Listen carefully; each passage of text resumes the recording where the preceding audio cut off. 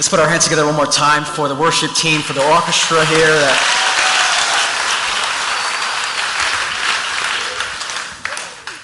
It's been a real gift. Merry Christmas, everyone.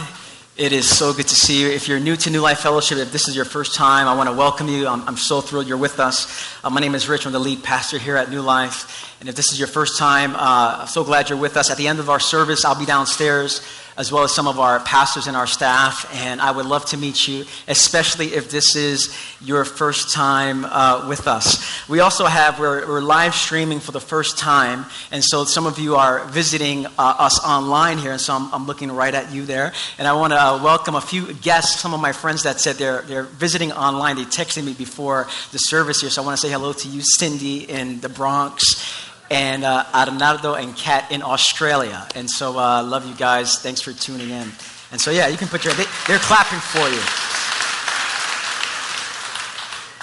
Over the past week, I've been asking a question that I've never asked before.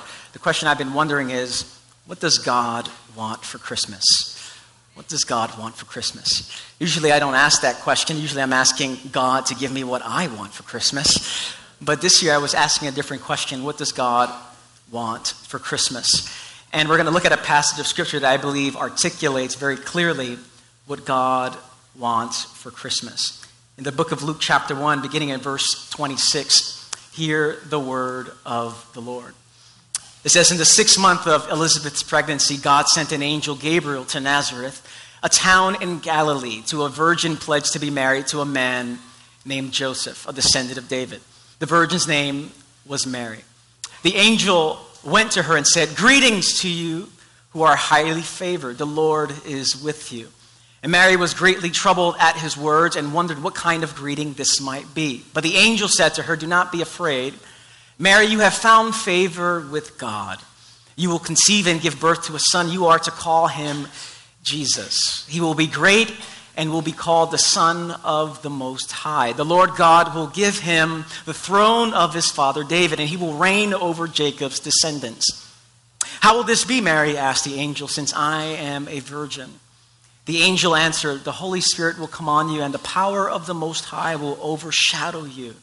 So the Holy One to be born will be called the Son of God. Even Elizabeth, your relative, is going to have a child in her old age, and she who was said to be unable to conceive is in her 6th month. For no word from God will ever fail." And Mary's response is this: "I am the Lord's servant," Mary answered. "Let it be unto me according to your word." Then the angel left her. I want to focus on really those 3 words. Elsa said, "Let it go." Mary said, "Let it be." And so my prayer is that we would say, like Mary, "Let it be." Let's pray together. Father, thank you for the gift of tonight, the gift of music, the gift of singing, the gift of your Son, Jesus. And so as we look at this passage, as we reflect on a little bit of it, I pray you would speak to us. May you open up our eyes, give us ears to hear, a heart to receive, and eyes to see everything you want to give us. May your kingdom come, may your will be done. It's in Jesus' name we pray, and everyone said, Amen. Almost 10 years ago, a friend of mine from Brooklyn named Arnaldo, the guy who's actually tuning in from Australia, shared the great news that he met a girl. He actually met her through a dating website. And every time that we got together, he talked about her. He got really giddy. Whenever we got together, all he could do was mention her name, Catherine, talk about her all the time, Catherine, all the time. He experienced what C.S. Lewis called a delightful preoccupation. The only challenge for him was he was in Brooklyn and she lived in Australia. But despite the physical distance, they continued to communicate in the hopes that one day they would be in close proximity to each other. You see, long-distance relationships are really hard, and many long-distance relationships don't work. Because there comes a time where you want to be physically close, in close proximity to your beloved. And after a couple of years of dating, they got married. He moved to the other side of the world in Australia right now with his beloved. And the question that many of his friends probably were asking was, how could you leave a place like Brooklyn, first of all, but how could you leave a place so familiar and go to the other side of the world? In a word, the response is love. love. Love makes you travel far distances. Now, this story is a simple way of understanding the Christmas story. Because in the Christmas story, we notice a particular trajectory. In the Old Testament, the Bible talks about God's long-distance relationship with the people of God. And sure, God would visit his people in the temple. Sure, he would visit them in the tabernacle. Sure, he would visit them in visitation through the angel of the Lord. But there came a time in the life of God that God wanted to be physically close with his beloved. So much so that the eternal Spirit became flesh and blood. How could God leave heaven? I know it's not Brooklyn, but how could God leave heaven? How could he leave what he was familiar with? In a word, it's love. It was love that made the infinite become finite. Love that made the almighty become a baby. Love that made the immortal become mortal. Love that made the divine become human. Why did God become human? Because of love. On that first Christmas 2,000 years ago, God came to dwell with humanity through the process of birth. He entered into the life of Mary through the womb of Mary, a very delicate place to be. And out of her, God, the Son of God, was born and birthed into the world. And since that very first Christmas, and every year from that point on, God has longed to be close with humanity. Longed to every single person that he's breathing. So much so, he wants to dwell in us. He wants to live his life through us. And Christmas time is a time to be reminded of two things. That God was born into this world 2,000 years ago. And every single day, God wants to be born into this world through every single person. And so when we look at this passage of Scripture, Mary shows us the way. She shows us the way for God to be born in us. Now, when we look at Mary, Mary is actually probably the most polarizing figure in all of Christianity. On one side, many Christians hold her in high esteem. Get to the point almost of worship where they venerate Mary, where they worship Mary. And many people on that side tend to take it a little too far. On the other end of the spectrum, we have those folks that treat Mary as if she's just any other person, any other Jane, every other, whoever, she's just Mary, and we tend to hold Mary in a very low position. But I believe as we look at Scripture, Mary is somewhere in the middle there. Somewhere in the middle, not so far up there where we're venerating, but definitely not down where we're ignoring her. She's somewhere in the middle. God came to Mary because, yes, there was something about Mary.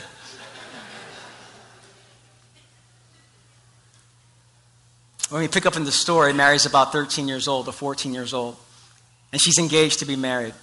And I imagine she's excited. I imagine she created a website for her wedding. I imagine she sent out invitations. She put the down payment on the reception hall. She's registered at Macy's. She's trying on wedding gowns at David's bridal, or rather King David's bridal. She updates her Facebook status with a countdown until the day she gets married. She's excited, but she's nervous about it all. And one day while she's alone, maybe praying, maybe thinking about Joseph, maybe thinking about her life together, maybe thinking about her children, God interrupts her. Mary had a plan for her life, but God interrupts her. And God, through an angel, interrupts her plans. And the angel comes and says, Mary, you are highly favored. And actually, this is what God is saying to you today.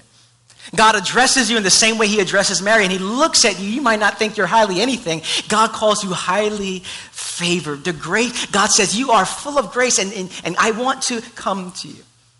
And so God is inviting, he says, Mary, I'm inviting you to a bigger story. And he explains what God is doing. He explains how Mary can change the course of human history. I assure you that when she woke up that morning, she was not thinking about this kind of encounter. And so she asked the question, how in the world is this going to happen, seeing that I am a virgin? And the angel answered, the Holy Spirit will come upon you and the Most High will overshadow you. And I love this. This is one of my favorite Advent verses because he's essentially saying to Mary, Mary, you are about to be caught up in something bigger than yourself.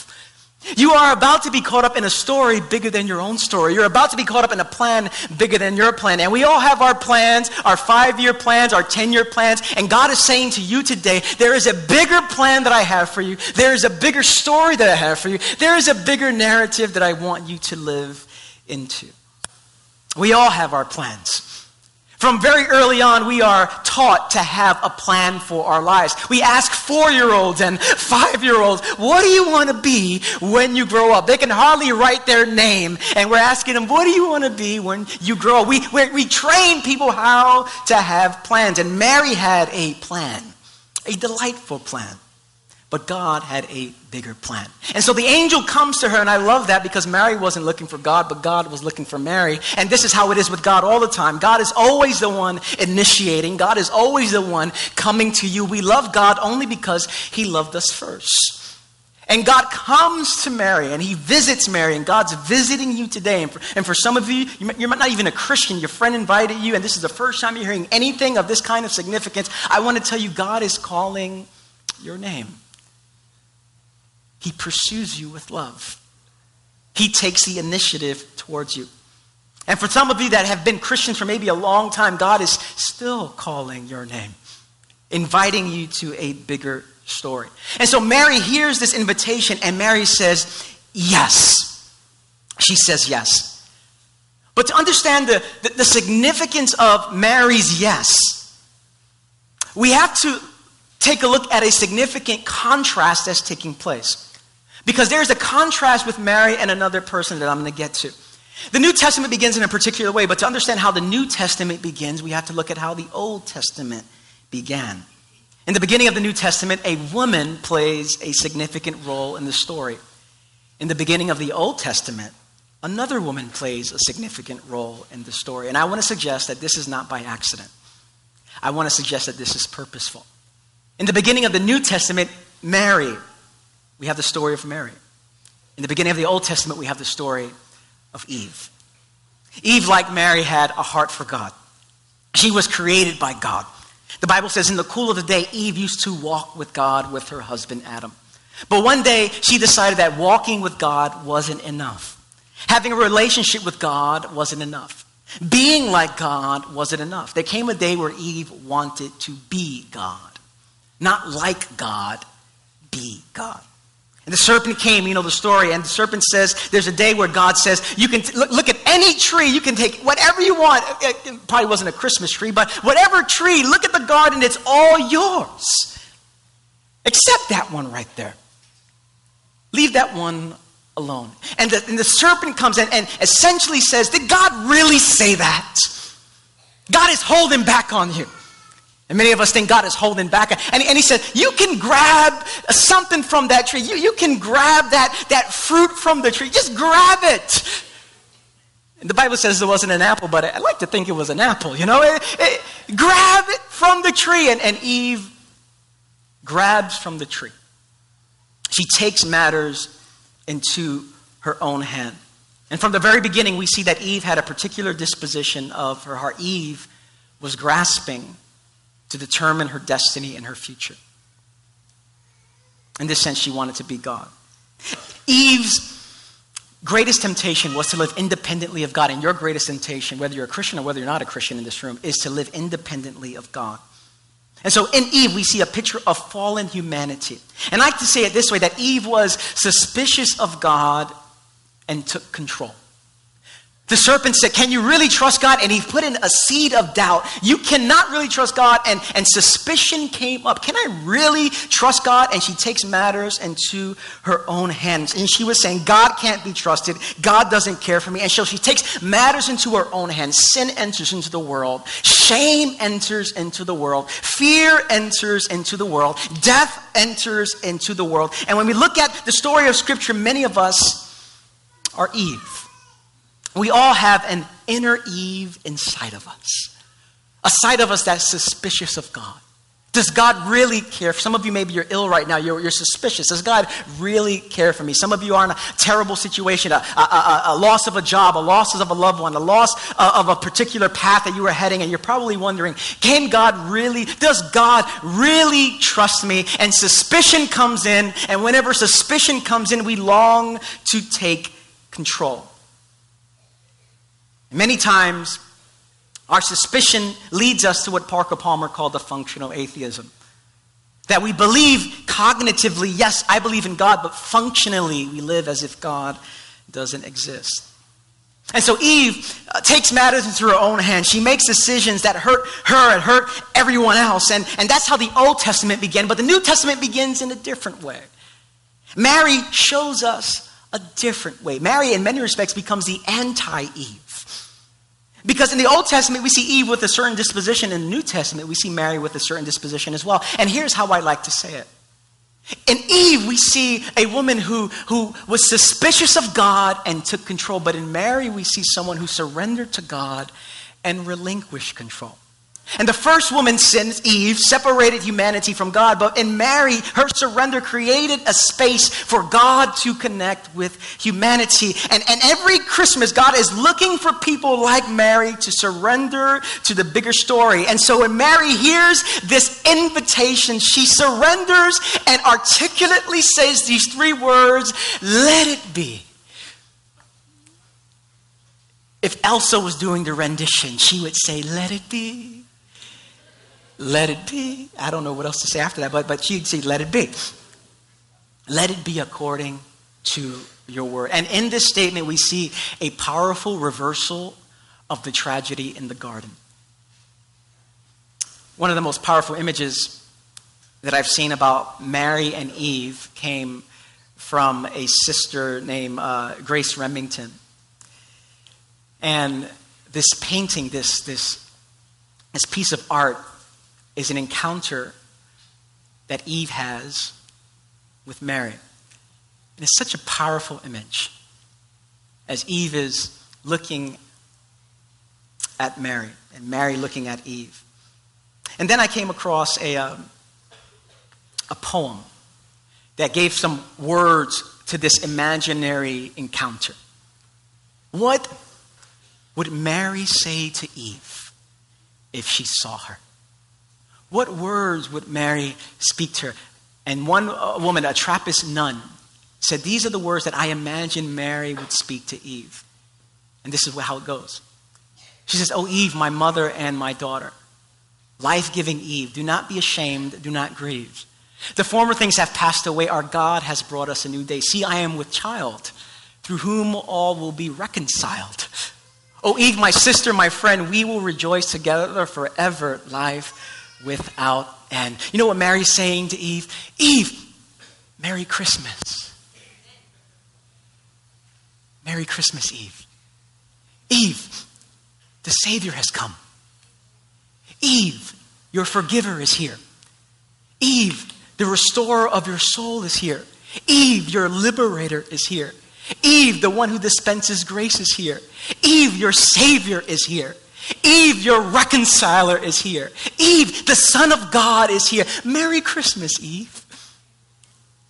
And I love it. Eve is full of shame, and Mary comes with good news. And some of you today, really the question is, who are you today? Are you Eve?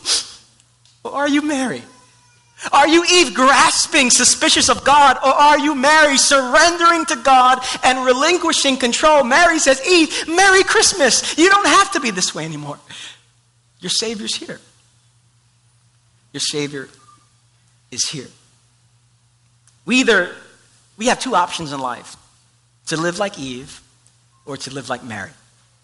To live like Eve means that you're fearful, full of shame, taking matters into your own hands, impulsive, nervous, anxious. Does that describe your life today? Or we can be like Mary, trusting, relinquishing, free, joyful, peaceful, saying yes.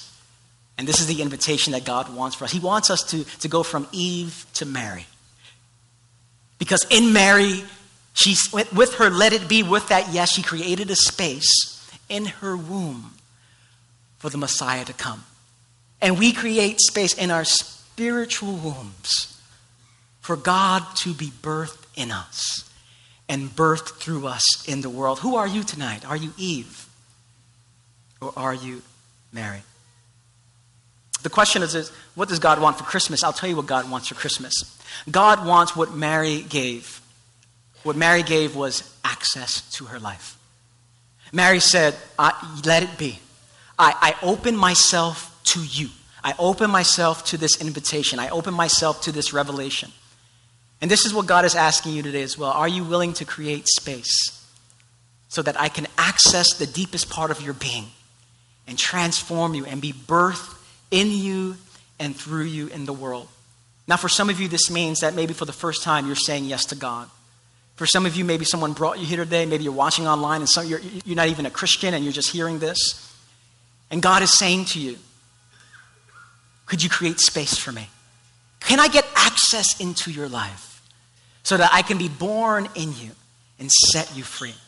That's the invitation tonight. And for some of you that have already said yes to God, it's not like, oh, yes, we're always saying yes to God. We're always saying, every Christmas is an opportunity for us to say, yes, Lord, have greater access in my life. Access in my finances, access in my sexuality, access in my parenting, access in the way, everything I do. Yes, Lord, I give you greater access to my life. Christmas is an opportunity for us to say, let it be, whether for the first time or the 1,000th time. Let it be.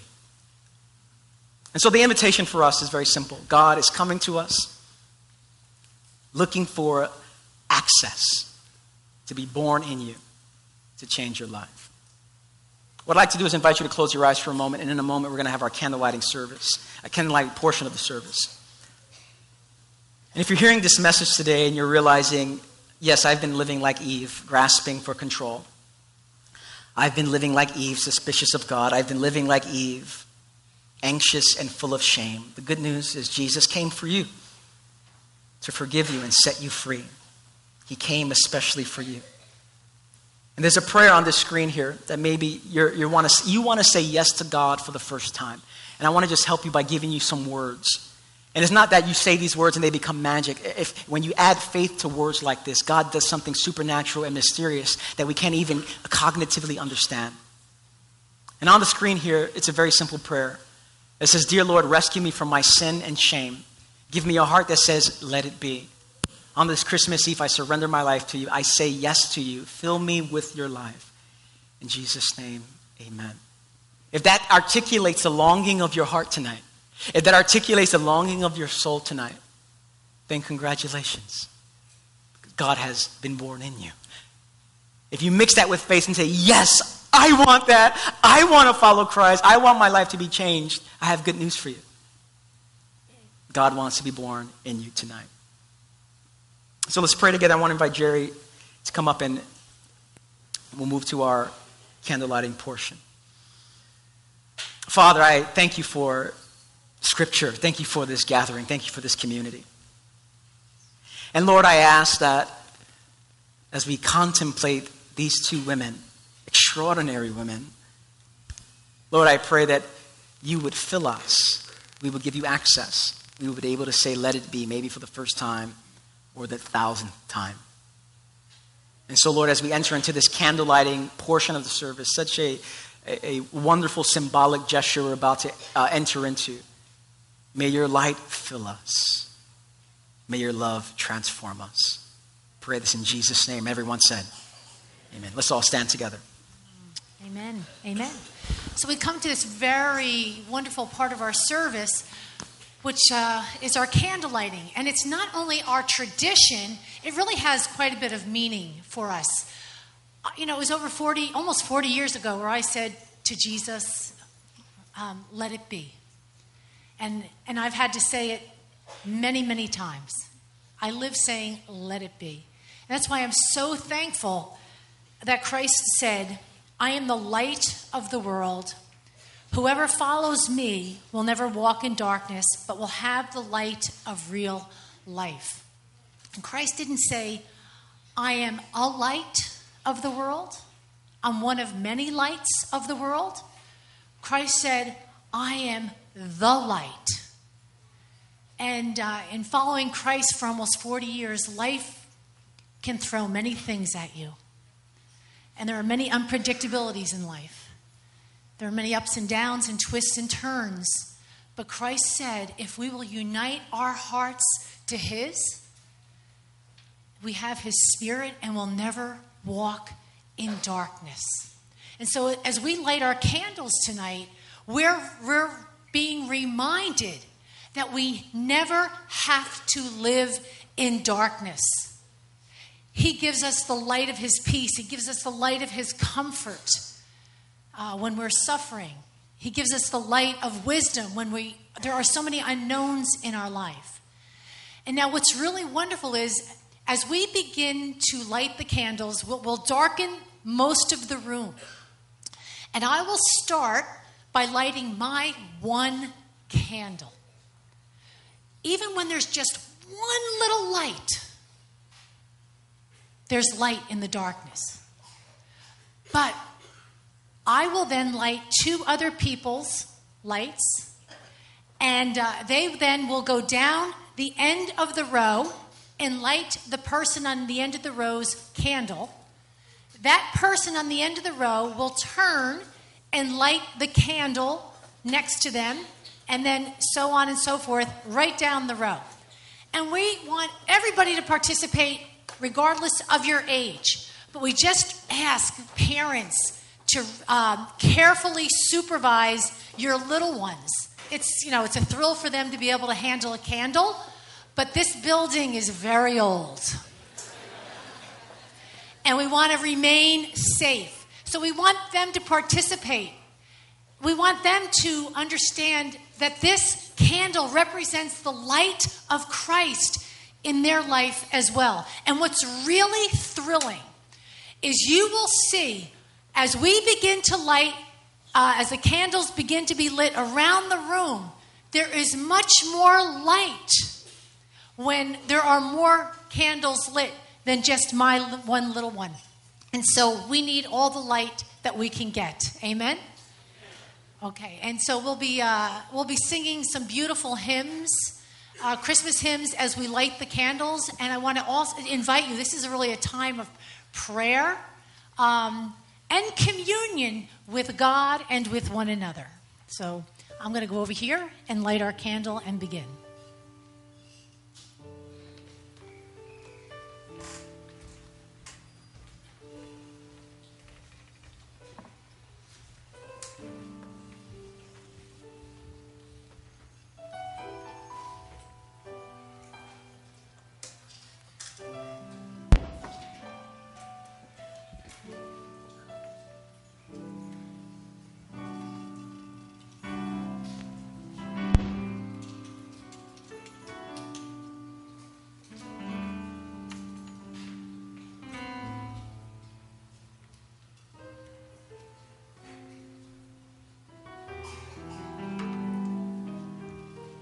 And as you patiently wait up in the balcony, it will come to you.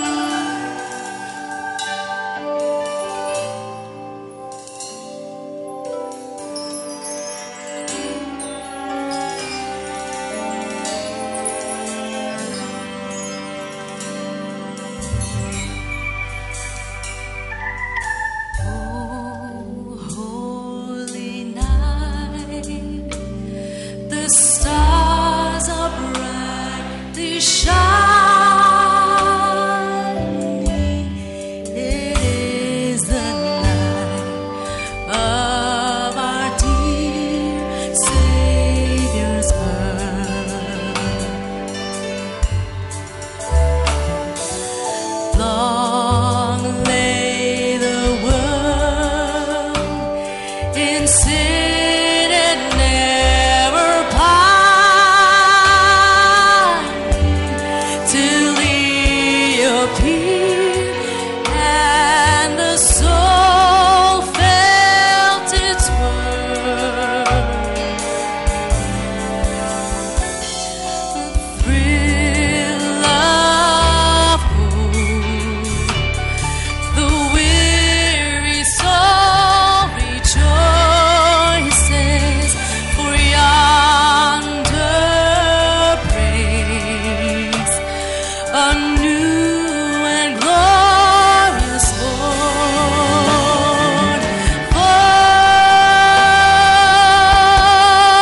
Fall on your knees. Oh, hear the angel voices. Oh, night divine. Oh, night when Christ was born. Oh,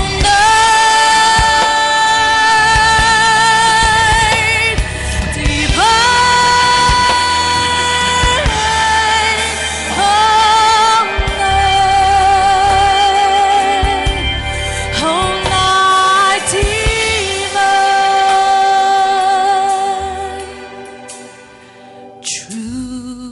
Truly taught us to love one another.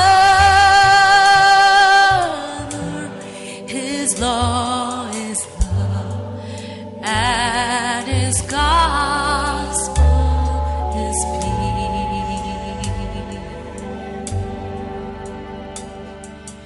Chains shall He break, for the slave is our brother, and in His name all oppression shall cease. Sweet hymns of joy in grateful chorus raise we. Let all within us praise His holy name.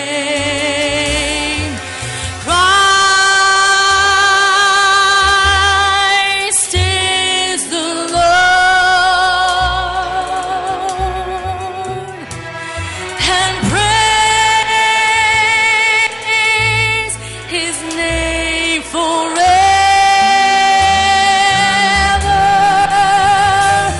His power and glory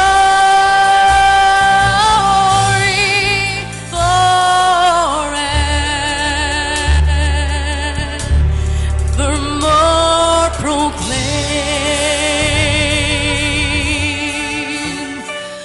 Oh, night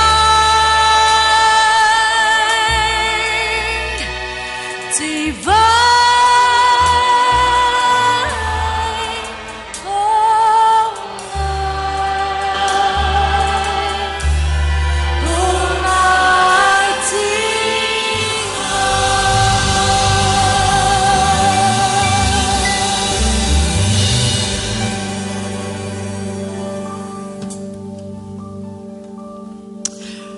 Just take a look around the room for a moment to get a picture of this beautiful sight, really.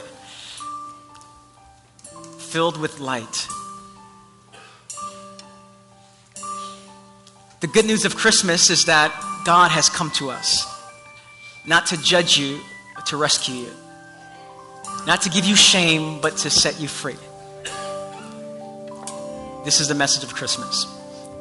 As we close, I want to invite the prayer team to come to my right. And I imagine maybe some of you in this room, you feel God speaking to you very directly. You want to be that kind of person like Mary that says, yes, let it be.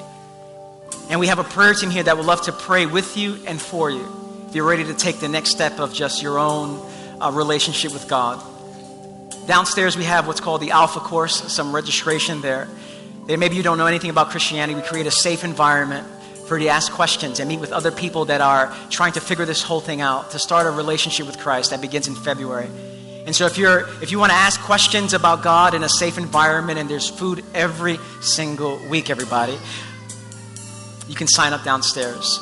Or you can come up for prayer, to receive Christ, maybe for the first time, or maybe say yes for the first time in a long time. So I'm going to pray for us, and we'll blow out our candles. There's some apple cider and some cookies downstairs in the shell room. You can exit through that doorway or downstairs. I pray you have just a Merry Christmas tomorrow. Let me pray for us. Lord, thank you for this beautiful night you've given us.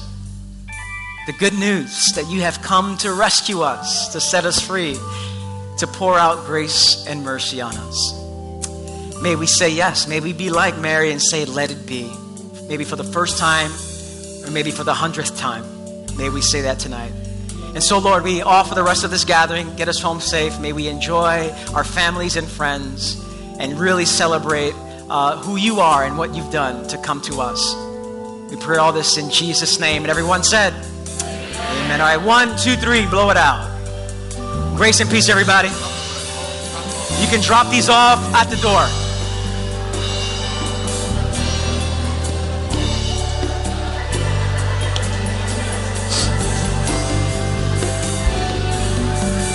Great job.